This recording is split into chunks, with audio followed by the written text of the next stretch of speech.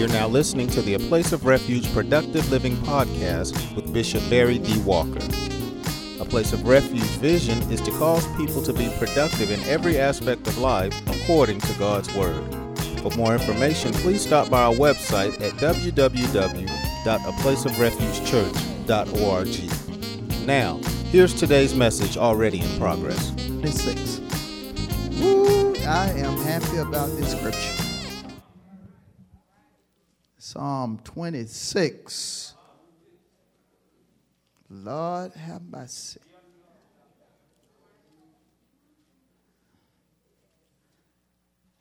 The Reverend is happy about going to a scripture. I'm happy. Psalm 26 and 11 is where we're going to. Psalm 26 and 11.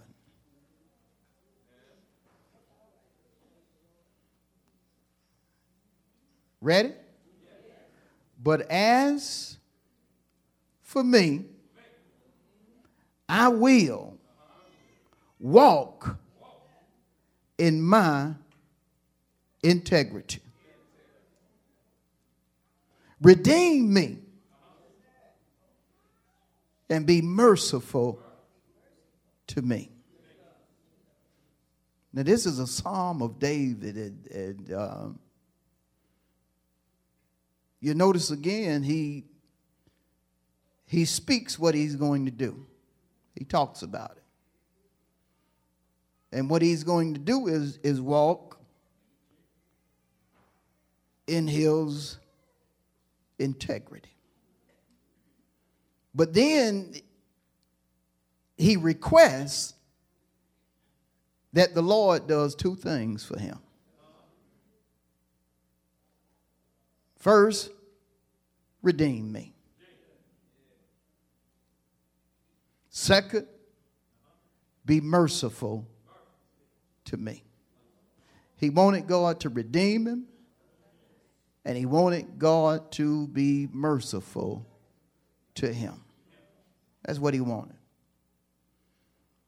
But my subject is going to come from what he decreed he would do.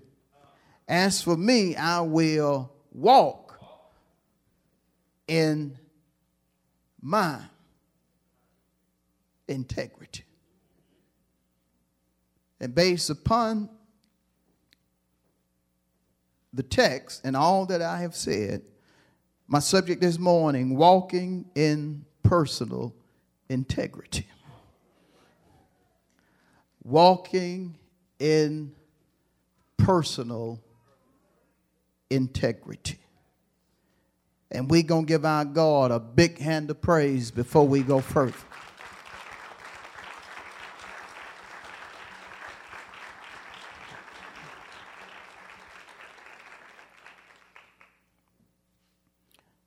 Again, Psalm 16 and 11, or 26 and 11 was written by David.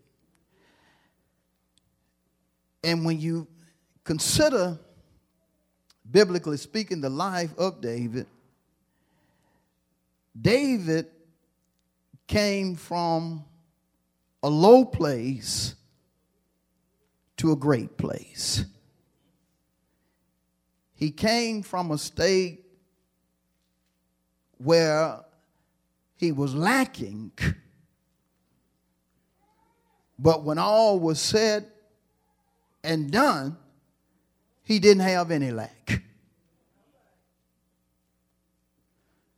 When we first hear about David, it speaks of him taking care of his father's sheep. So he was not really a shepherd. He did some of the duties of a shepherd, but his job was primarily doing what his father told him to do in reference to his sheep. But then he went from taking care of his father's sheep to being a musician. And he started at a low place as a musician, but ended up playing for the king. And then he went from using his ability defending sheep from lions and so forth with God's help to becoming a great warrior who is known even to this day for defeating giants. Of course, the first giant that David defeated was Goliath. Every phase of his life is a clear picture of how God took him from the bottom to the top. That's what he did. Took him from the bottom to the top. And that's not just David's testimony. Some of us, we can get up here and say things that God has done, and when all is said and done, it'll be a clear picture of how God took us from worse to better. Woo! I said he took us from worse to better. And sometimes he took us from the bottom to the top, even when enemies didn't want us to be elevated. Even when enemies were trying to stop us from receiving our blessings. I wonder how many in here you lost jobs, but God still bless you. You went through things in your body, but God still bless you. You were tormented in your mind, but God still bless you. Woo, if you don't mind, just take 10 seconds and just look at somebody and say, preacher talking about me. If I'm really talking about you, tell one more person, preacher talking about me. God took me from the bottom and he raised me up. You know the Bible is real. You know God is real. No matter how many folks say the Bible is not right, no matter how many folks say God does not exist, you know that he exists. You have the testimony that can't nobody but nobody do you like Jesus because of your experience in that he brought you from the bottom to the top, from worse to better, from small to bigger. And that was David's testimony. But no matter how God blesses you, how he moves for you, there never needs to be a time that you forget him.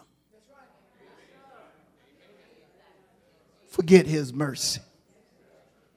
Or you start looking at your situation and you allow what you think you should do to come before acknowledging God and asking him what to do.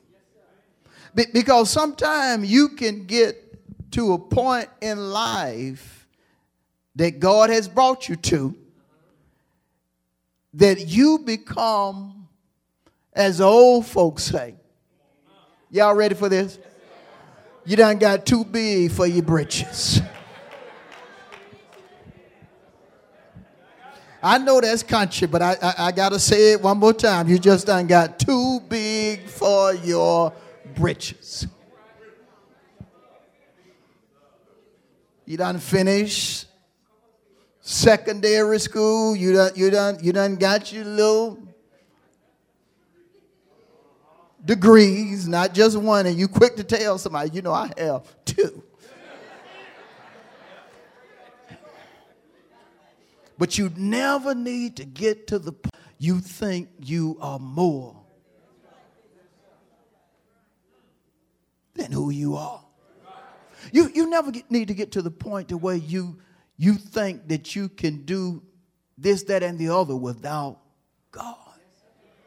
I like what Jesus said, the most powerful man that has ever lived. Jesus said, without him, we can do nothing. Letting the disciples know, don't ever get to the point to where you think you're bigger than God. Don't ever get to the point to where you start doing things on your own without being led by God. And mind you, you can get in that place. And some of us have been there to where we made decisions based upon our mental capacity, based upon what we felt we needed to do. When that God said, do it, you did it because you felt like it was the thing to do.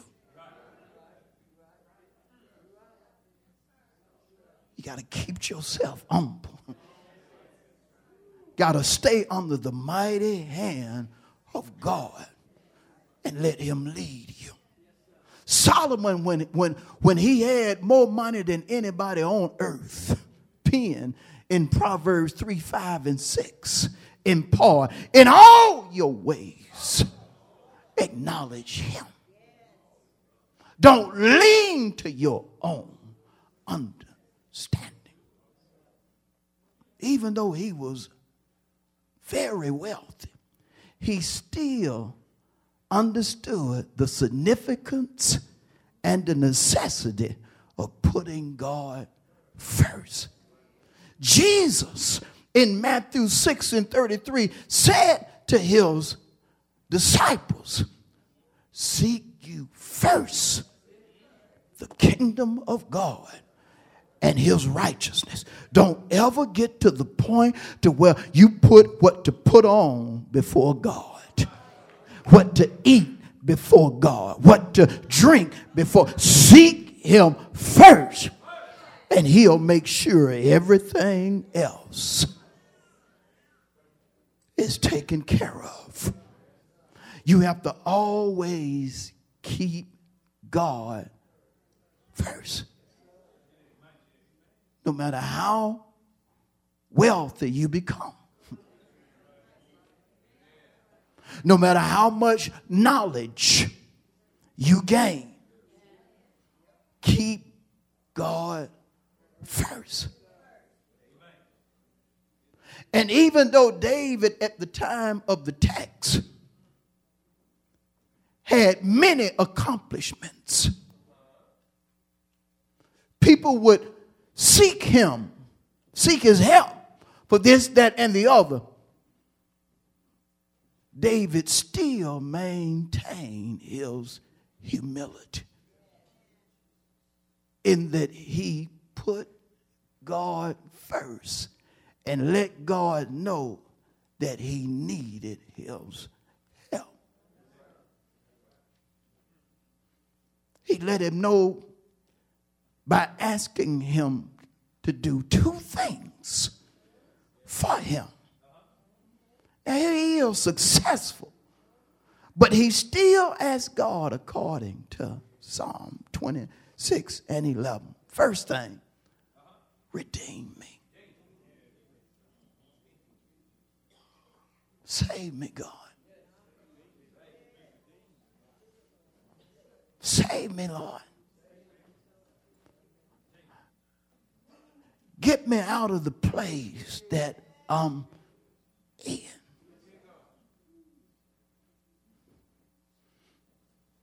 Seemingly, he had got in a bad or low place and needed redemption, needed to be brought out of that position. How many of you been saved 15 years, but you still need God to redeem you? Still need God to help you. Still need God to do for you what you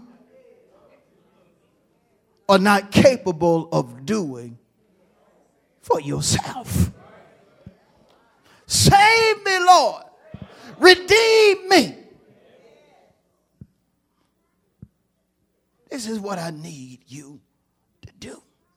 I need you to bring me out of this place that I'm in. And I don't care how high you get, there will always be a place to where you're going to need God's help. You're going to need his redemption.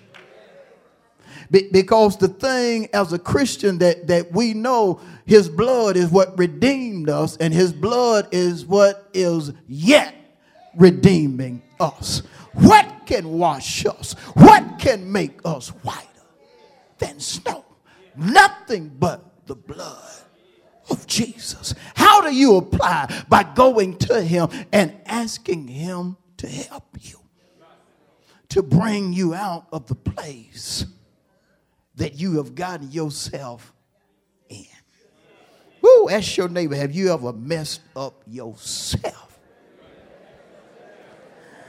Ask him one more time, have you ever messed up yourself? If it be true, look at somebody and say, more than one time. Woo! Look at another person and say, more than 5 times.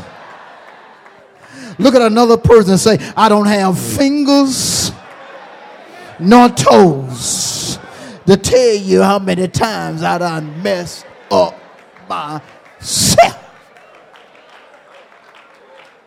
But every time he helped you out, every time he redeemed you, every time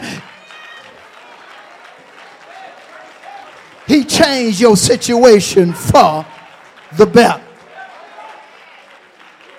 Every single time he changed your situation for the better.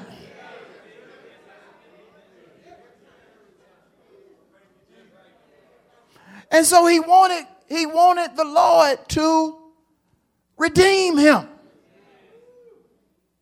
To redeem him. And the Lord is able to redeem us to the point to where he will put us in a better state. Look at how he redeemed you from sin. Look at the state that he put you in. Your own family didn't think you would amount to too much. Even now, family members look at us and remember how far the Lord has brought us. Look at us and know that the only way you came out of what you were in is with God's help. Don't even read the Bible, but they know God is real because of your story. Because of your life. Don't know nothing about Genesis, first book in the Bible. Don't know nothing about Revelation, last book in the Bible. But they know about God simply because when they look at your life, they know that redemption happened to you. God had to bring you out.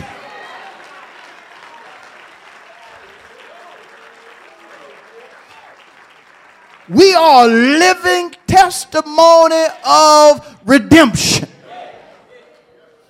Shout at somebody, God redeemed me.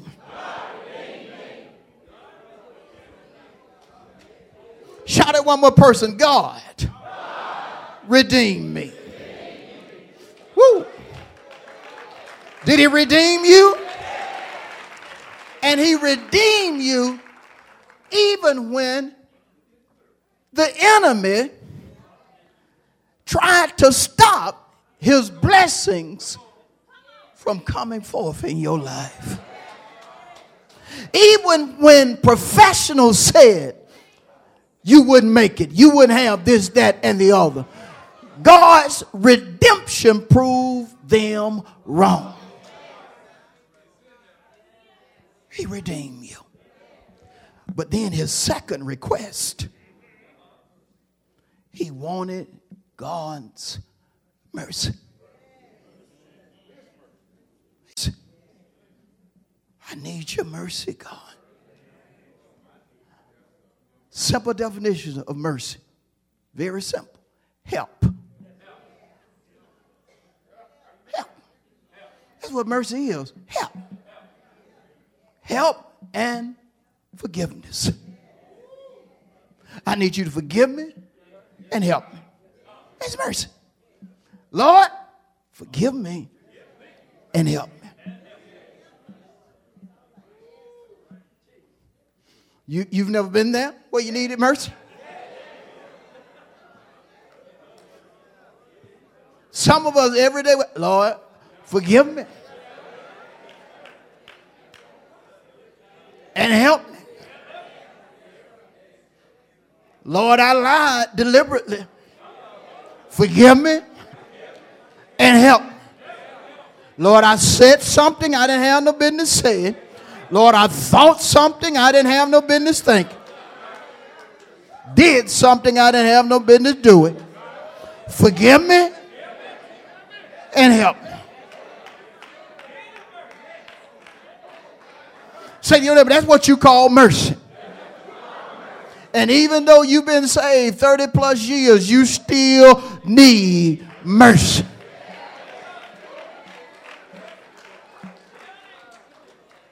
Because we'll mess up. Even though we have good intentions, we'll mess up.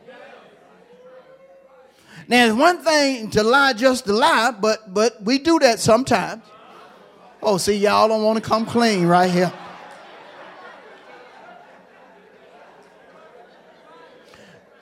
Some of us have lied and then walked away, and the Holy Spirit wouldn't let it go. You know you lied. You know you lied. The Holy Spirit will convict you of what? Sin. Will let you know you done lied.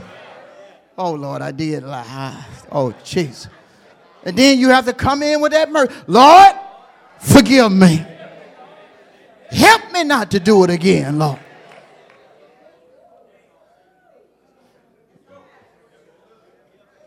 That's what mercy is. Mercy is about God helping you. And mercy is a powerful thing when you understand mercy from David's standpoint. In Psalm 23:6, David talked about how mercy would follow him. Get this, all the days of his life. To follow in that particular verse means to stick to abide with. He knew as long as he had a repentant heart, that God's mercy would be with him forever. That's the reason that there are many psalms that David wrote to where he talked about his mercy endureth forever. Because David had experienced God's forgiveness and his help again and again and again. What is your name? You can replace David with, and Larry has experienced. I heard you say that, bro. Pop. Larry has experienced his mercy over and over again. I wish I could get a female so I won't be like I'm picking on brother Larry. No, you was an MC today. We don't want to use you. Lola. Mother Lola, your husband said I can use your name. But whether it's Larry, Lola, or Gina Mae, Christine, Barbara, Samuel, all of us have experienced that his mercy continues over and over and over again. It sticks with us. Not when we playing. He's not saying we just play and just ask for mercy. No. He don't want us to play with it. We have to be real when we ask God for his mercy. We have to be real. Because repentance itself, according to Scripture, repentance comes forth because you have godly sorrow. You realize, I just didn't sin. I went against his will. He done taught me better. And so I'm asking him for mercy because I done did what he told me not to do. I done thought in ways that he told me not to think. I done said some things that he told me not to say. Participated in some things that he told me not to do. And again, that's the reason Paul said godly sorrow is what works or produces repentance. And so he wanted his redemption and his mercy. Save me, Lord. Forgive me, Lord. And help me. That's what he wanted. Breaking down what the two requests. Save me. Forgive me. Help me. That's me sometimes. Is it you? Save me. Forgive me. Help me, Jesus. Help me, Jesus.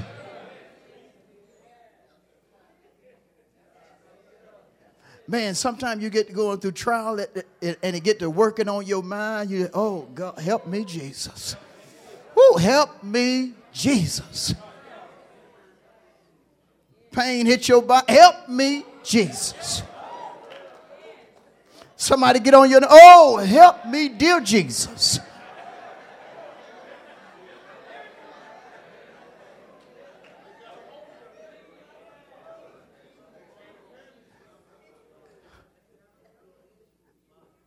I saved what David decreed he would do for last. But I want you to keep in mind his request to God. Redeem me and be merciful. Let's break it down one more time before I go further. Save me, forgive me, and help me. That's what he wanted God to do. But then he told God, as for me, I'm going to live or walk in my integrity. See, when you want something from God, you should give God what he wants. I said, when you want something from God, you should in return give God what he wants. God wants us to be people of integrity. You don't have to act ugly just because somebody at the bank acted ugly. You don't have to get loud just because your cousin got loud on you. You don't have to have a nasty attitude just because your brother or sister in the church had such.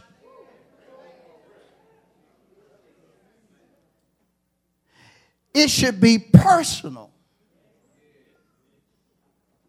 for you to be a person of honor,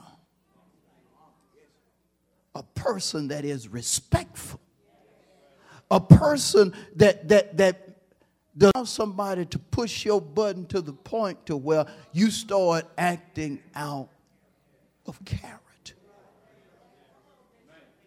You got to have personal integrity. You got to be to the point to where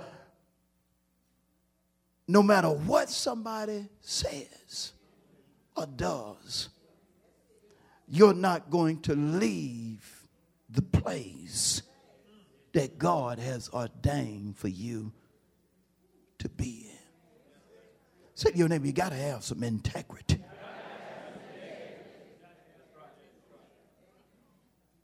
And from a Christian standpoint, integrity, a simple definition of integrity, is just being a person of honor that lives a just life. You're a person of honor that lives a just life.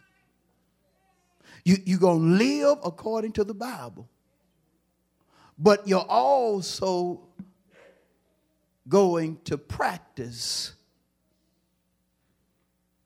right from wrong. You're going to have some morals about yourself. You're not going to say you're Christian but exemplify laziness. No, you got too much honor to be that, because Jesus was about the Father's business. Yeah, you're a Christian, but you're not going to not pay your bills. No, you got too much honor for that. You're going to give God his tithe, but you're also going to pay the gas company.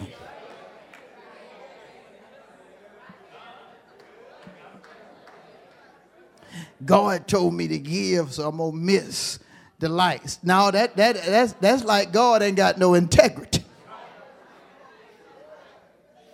God ain't going to tell you to give him his tithes and you not take care of your lights. There's something going on with y'all. Say to your neighbor, you got to have personal integrity.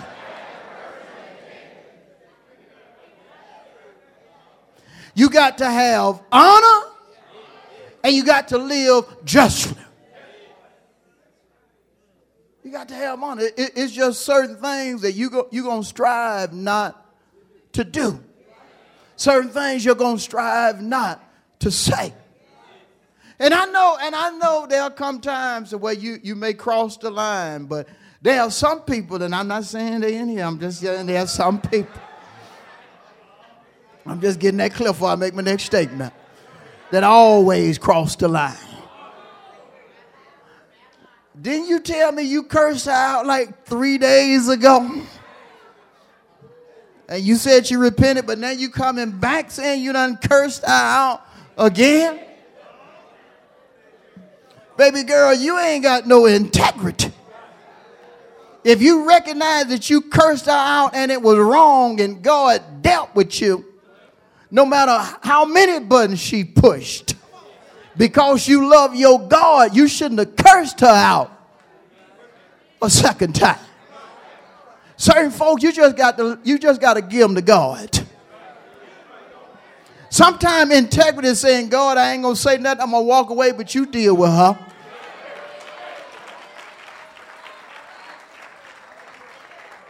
You have to be a person of integrity. You have to be. You have to be a person of integrity. And again, as a Christian, that means you have to be a person of honor that lives a just life. You have to be. You can't be Christian on Sunday and then you act like a fool on your job.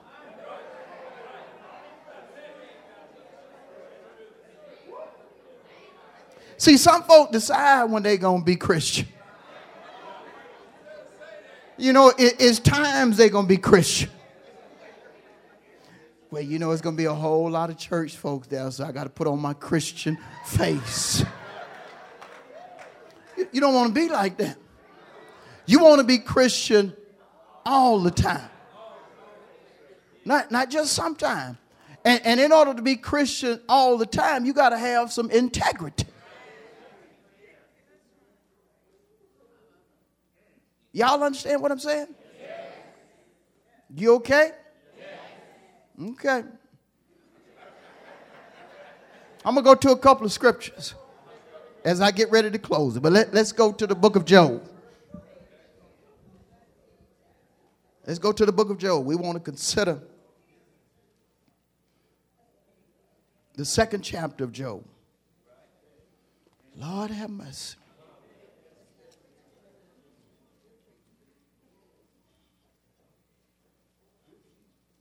Y'all acting like it's the valley of death in here for me.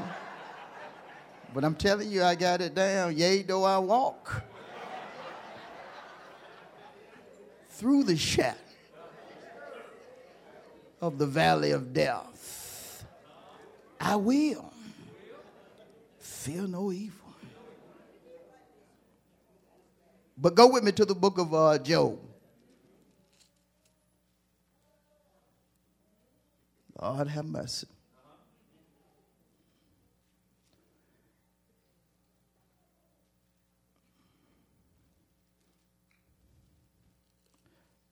Notice chapter 1.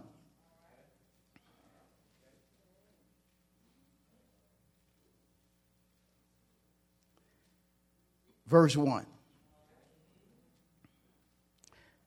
There was a man in the land of Uz whose name was, and that man was, and one that, and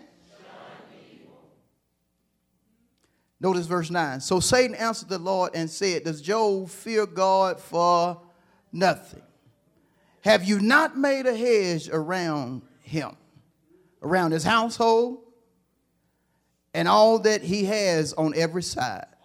You have blessed the work of his hands, and his possession have increased in the land. Verse 11. But now stretch out your hand and touch all that he has, and he will surely curse you, to your face. Now look at what the Lord said to Satan in verse 12. Behold, all that he has is in your power. Only do not lay a hand on his person. So Satan went out from the presence of the Lord. He went out from the presence of the Lord after the Lord told him that Job basically was a person of integrity. He's just, he's blameless, and he fears me. But Satan basically calls God a liar, or says that God is not omniscient. You don't know everything about Job. No. Only reason he is because of this, that, and the other. But if you allow this, that, and the other to happen, he'll cuss you out. He will curse you to your face. He'll come in your presence and curse you out. That was Satan's reply to what God said about his servant. Satan is known for trying to get God's folk to step out of a place of integrity into a place of dishonor. I say he is known for trying to get God's folks to step out of a place of integrity into a place of dishonor. Let's notice what happens. No, just stay with me. Stay with me. In the process of time, Satan actually disrupted and destroyed things that were dear to Job. He disrupted his life and destroyed his children, destroyed other things in Job's life, just disrupted his life. Let's see if Job going to have some integrity. Now notice verse 20, Job 1 and 20. Then Job arose, tore his robe, and shaved his head, and he fell to the ground and worshiped. And he said, naked. And this is after all this happened. Naked I came from my mother's womb, and naked shall I return there.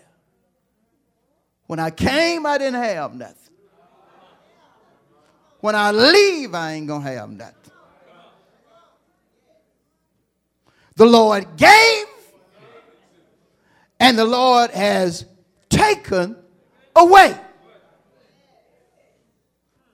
Who disrupted his life? Satan. But Job was so knowledgeable of God being the sovereign to where he knew God allowed it. And if God allows something what we consider bad, and according to the text it was bad to happen, it's still going to turn out for the good. But the thing, what I want you to understand is Job had some things happen to him that we probably don't know anybody that had such to happen to them. If we do, we may know just one person.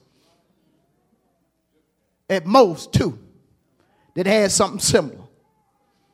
But all that he went through, nobody. But Job still maintained his integrity. I'm still going to thank God. I'm still going to talk God. And I'm still going to do God.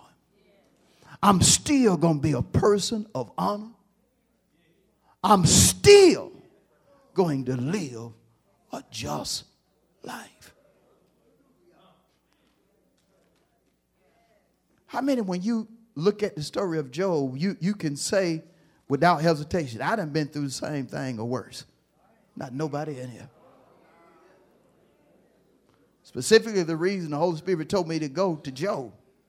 If Job could hold on to his integrity after going through all he went through, you should be able to hold on to your integrity.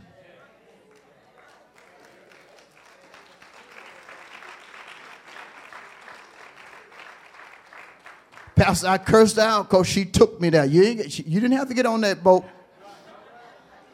You didn't have to let her take you there. You should have let her go by herself. Suppose you cursed her out and died right after. You allowed that person to cause you to go to.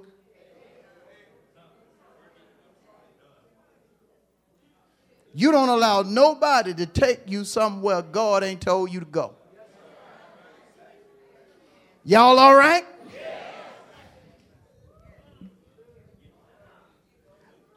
Let's go a little further.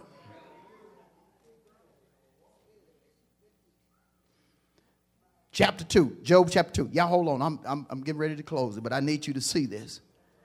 Again, there was a day, Job 2 and 1. Again, there was a day when the sons of God came to present themselves before the Lord, and Satan came also. I like how when you look at this, you have a distinction. The sons of God came there and said, and Satan too. he was no son of God. Satan, what does it mean? In one sense, the accuser. You got folks that love God, but in the midst of folk who love God, you have Satan or the accuser. Guess who he is the accuser of, though? The brethren, not sinners. He's not the accuser of sinners. They already serve him. That's the reason the Bible calls him the accuser of the brethren. He gonna accuse you. He gonna attack you because he already got your unsaved cousin. He been having your unsaved cousin for years, going to the same little nasty strip club, getting a lap dance. So he been having him for years. He ain't even worried about him. He got him on lockdown. He gonna go to the same little nasty place, get him a lap dance. That's gonna take him straight to hell. But I'm gonna get his. I'm just being plain with you. Satan is the accuser of the brethren.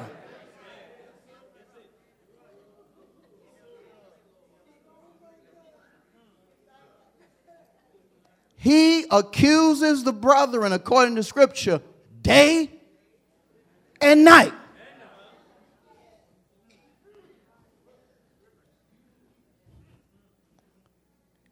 And so he came with the sons of God, notice, in the presence of God.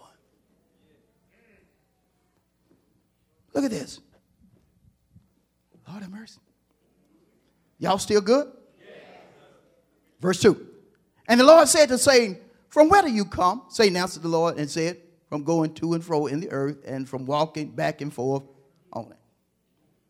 Then the Lord said to Satan, have you oh, I need to back up. You know, Satan was doing what?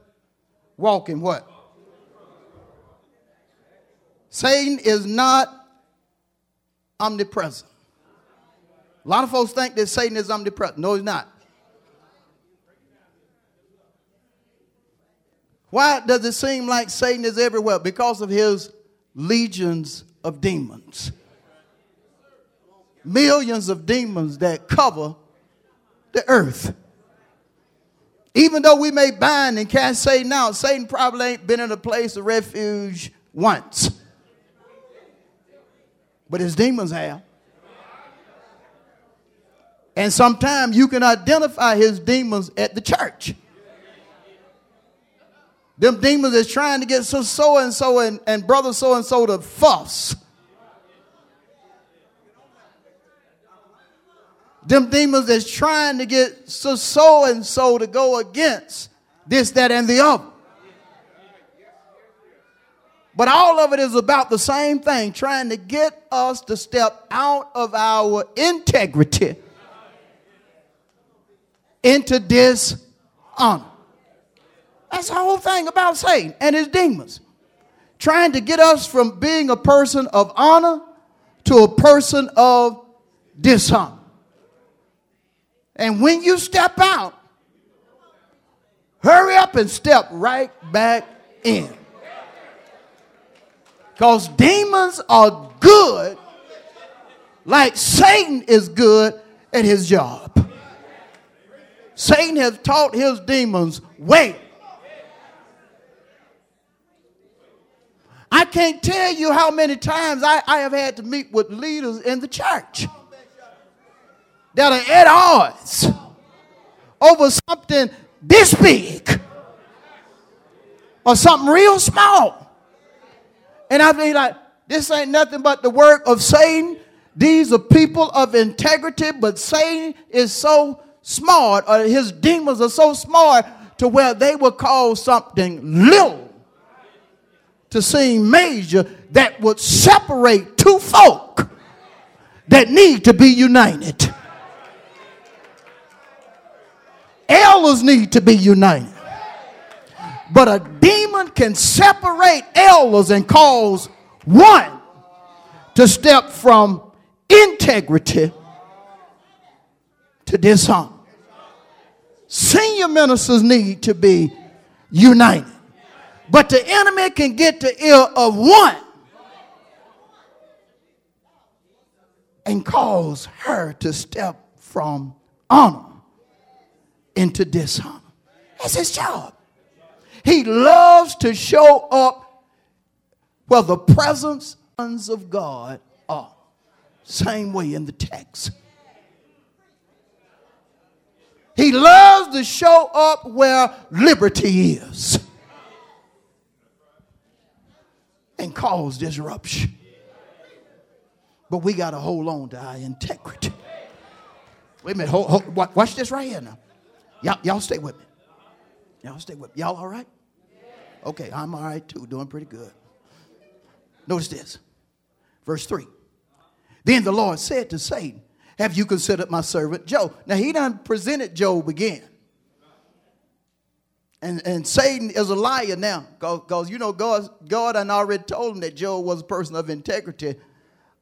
That, you know, he was blameless, upright, and so forth. And so now he presents Job to him again. Boy, this is so good. Y'all like this? Y'all like this reading? Well, just hold on. Then the Lord said to Satan again, verse 3, have you considered my servant Job, that there is none like him on the earth, a blameless and upright man, one who fears God and shuns evil? He held on to his personal integrity. And still he holds fast to the integrity, although you, Satan, incited me against him to destroy him. Get this. Without cause. You want him to go down and there's no reason. He a person of integrity, but you still want him to go down. I don't know why they're against me. I try to treat everybody right. I just, There's a demon, baby. And a demon will use whoever to get to you. And you have to understand that. A demon will use your child to get to you.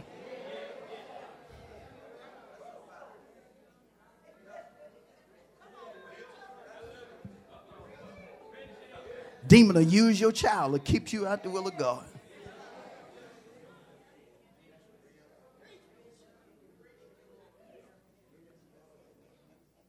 Now notice verse 4. Satan's response. So Satan answered the Lord and said, skin for skin. Yes, all that a man has he would give for his life. But stretch out your hand now and touch his bone and his flesh. Cause his health to go down. And he will surely curse you to your face. He done said 2 times. He lied the first time. Job didn't curse God. And now for the second time he said, you do this, he gonna curse you to your face. How many by now you see that Satan ain't nothing but a liar? But you also see that Satan will try something. And we'll go to God to get some permission to try something. Stay with me. Verse 6. And the Lord said to Satan, behold, he is in your hand. I'm going to give you the power to do what you're talking about. But then he said, but spare his life. Notice how God is still in control. You can touch him, but spare his life. But understand that he allowed Satan to just touch him in a way that felt like death. But God wouldn't allow him to die. Job went through something that physically he wanted to die. It was so horrendous. But God said he can't die. I'm going to allow you to go through it in your body. But it's not your time to die. Because what you're going to go through in your body is going to be a testimony for somebody else. I done left the text now. God allowing you to go through something horrendous in your body. But it's not your appointment. It's not your time to die. God is going to allow it to happen, and he's going to raise you up for his glory. You're going through something financial right now. It's not to destroy you financially. It's God allowing you to go through it, but he's going to raise you up, and you're going to have more money than you can spend. He's going to raise you up to be a blessing to others. But he has to allow you to go through what you're going through right now. Just like Job, when it hits, you're not going to understand it because God didn't tell you. But in the end, when you see God's glory, you're going to recognize that he allowed the bad to happen in order to bring forth the good in your life. Oh, Lord, let me get back to the text. I had to preach that for 2 minutes. But notice this. Verse 7. So Satan went out from the presence of the Lord and struck Job with painful balls. Get this. From the sole of his foot to the crown of his head. From here, head to toe. And notice the most important thing about this was something that was painful. Something that that the pain didn't last just a day. The pain lingered. It went on and on and on. Pain so horrendous, a man would build something with fire in it and then just sit in the fire. Is that painful? I would rather be burnt than to feel the pain from these boils from my crown to the sole of my feet. You rather get in the fire? Is that painful? I ain't never had something that's so painful that'll cause me to build a fight.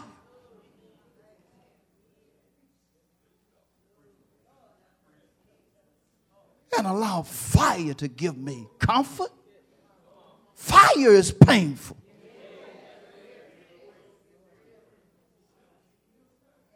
He used something painful to give him comfort.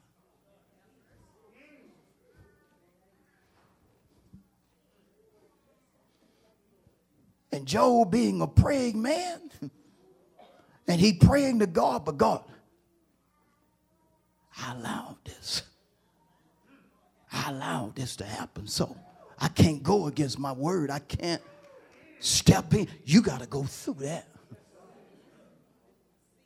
And see, some of what you're going through right now, the reason God ain't answering the way you want him to, he allowed it to make you. He can't take away what he allowed to make you. He can't take that away. The process has to be finished. Those who endure to the end shall be saved. Got to go further, but tell your neighbor, you got to hang in there. It's not meant for your destruction, but it's going to be a blessing to you. Shout in your fire. Turn in victory in your fire. Leap for joy in your.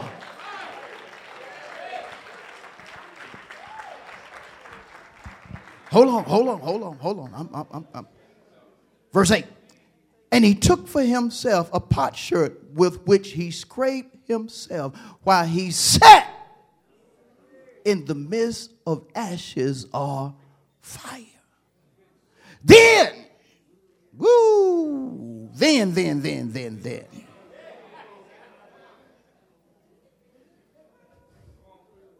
She had to see that the man was hurting. Then his wife, she had to see. You can't be in the midst of fire, ashes, scraping yourself with a piece of metal.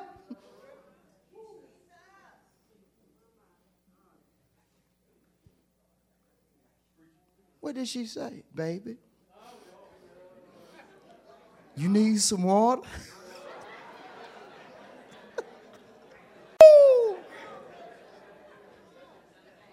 Baby, you want some cheese and eggs?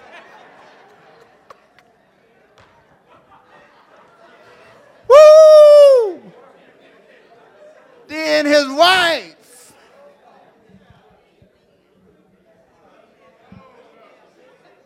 Boy, you can't let your spouse mess you up. Y'all better hold on. Then his wife said to him, do you still? Notice who's been watching him. His wife. Do you still hold fast to your integrity? Hadn't you done been through enough? This needs to stop. Stop it, stop it, stop it.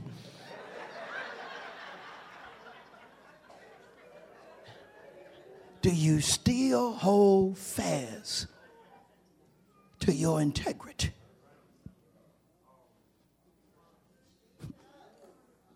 Pain from his crown, sole of his feet,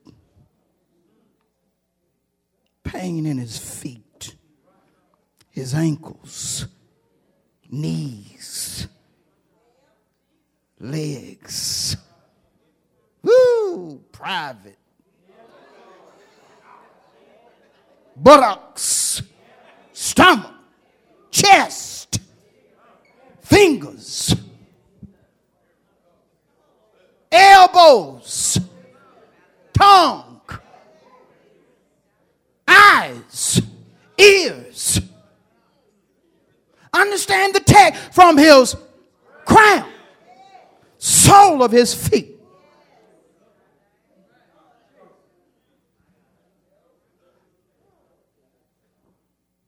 And she looking like, God ain't helping my husband. But my husband is still worshiping God. God ain't helping my husband. But my husband in that fire, scraping himself, is still praying. Still telling God thank you.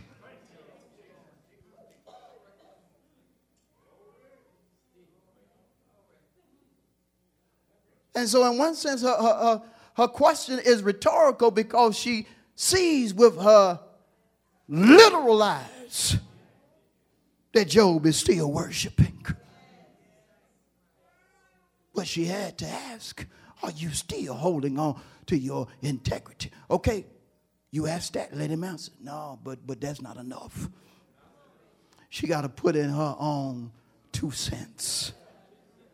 Which is really not 2 cents worth. It's nonsense.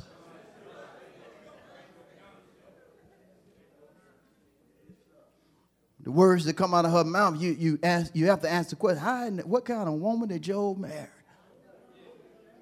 But understand this, when somebody see you going through something, they'll turn against your God.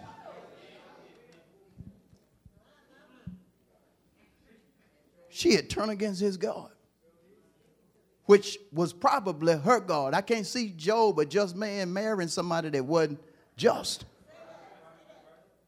But see, when you see certain things, if you don't have no integrity, you'll backslide. You'll talk about God. Stay with me. Do you still hold fast to your integrity? And then this is what she wants him to do. Curse God and die. See, she recognized that where you are right now is death. Death on you. So won't you just go ahead before you die and tell him off. Tell God off before you die. The implication, she didn't expect him to recover. She expected death to happen. Implication also, she seemingly wanted him to die. All them boys on you. God have mercy. I'm done with you. Go on and curse God and die. But notice his response. I'm closing with this. But he said to her, you speak as one of the foolish women speaks.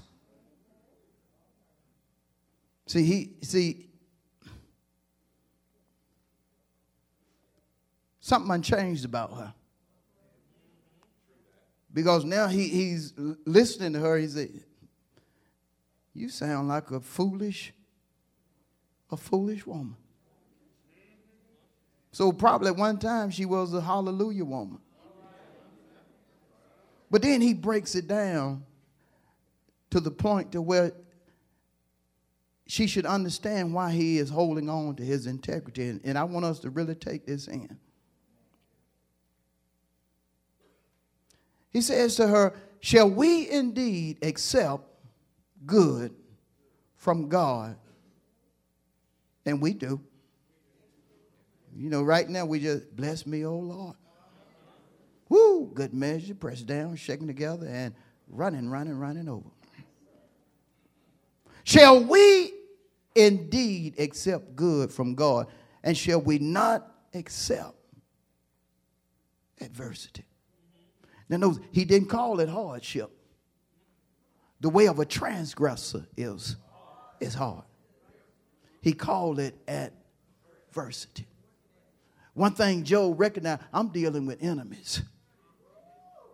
I'm dealing with enemies. I'm dealing with an attack of an enemy. See, if you're going to discern that, hey, this is an enemy right here. He didn't know what had transpired between God and Satan, but because he was a just man, he discerned this is an adversary.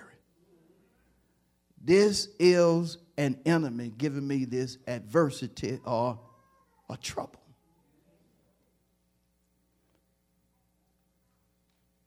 Last thing we are told, in all this, Job did not sin with his lips. Get this. Why is it so plain about him not sinning with his lips? Because of what Satan said. If you do this, he will curse you to your face. But it never came. He never sinned, never cursed God with his lips. He kept speaking life because, according to Proverbs 18:1, death and are in the power of the tongue. I'm going to stop right there. Let's get together all the hand of praise.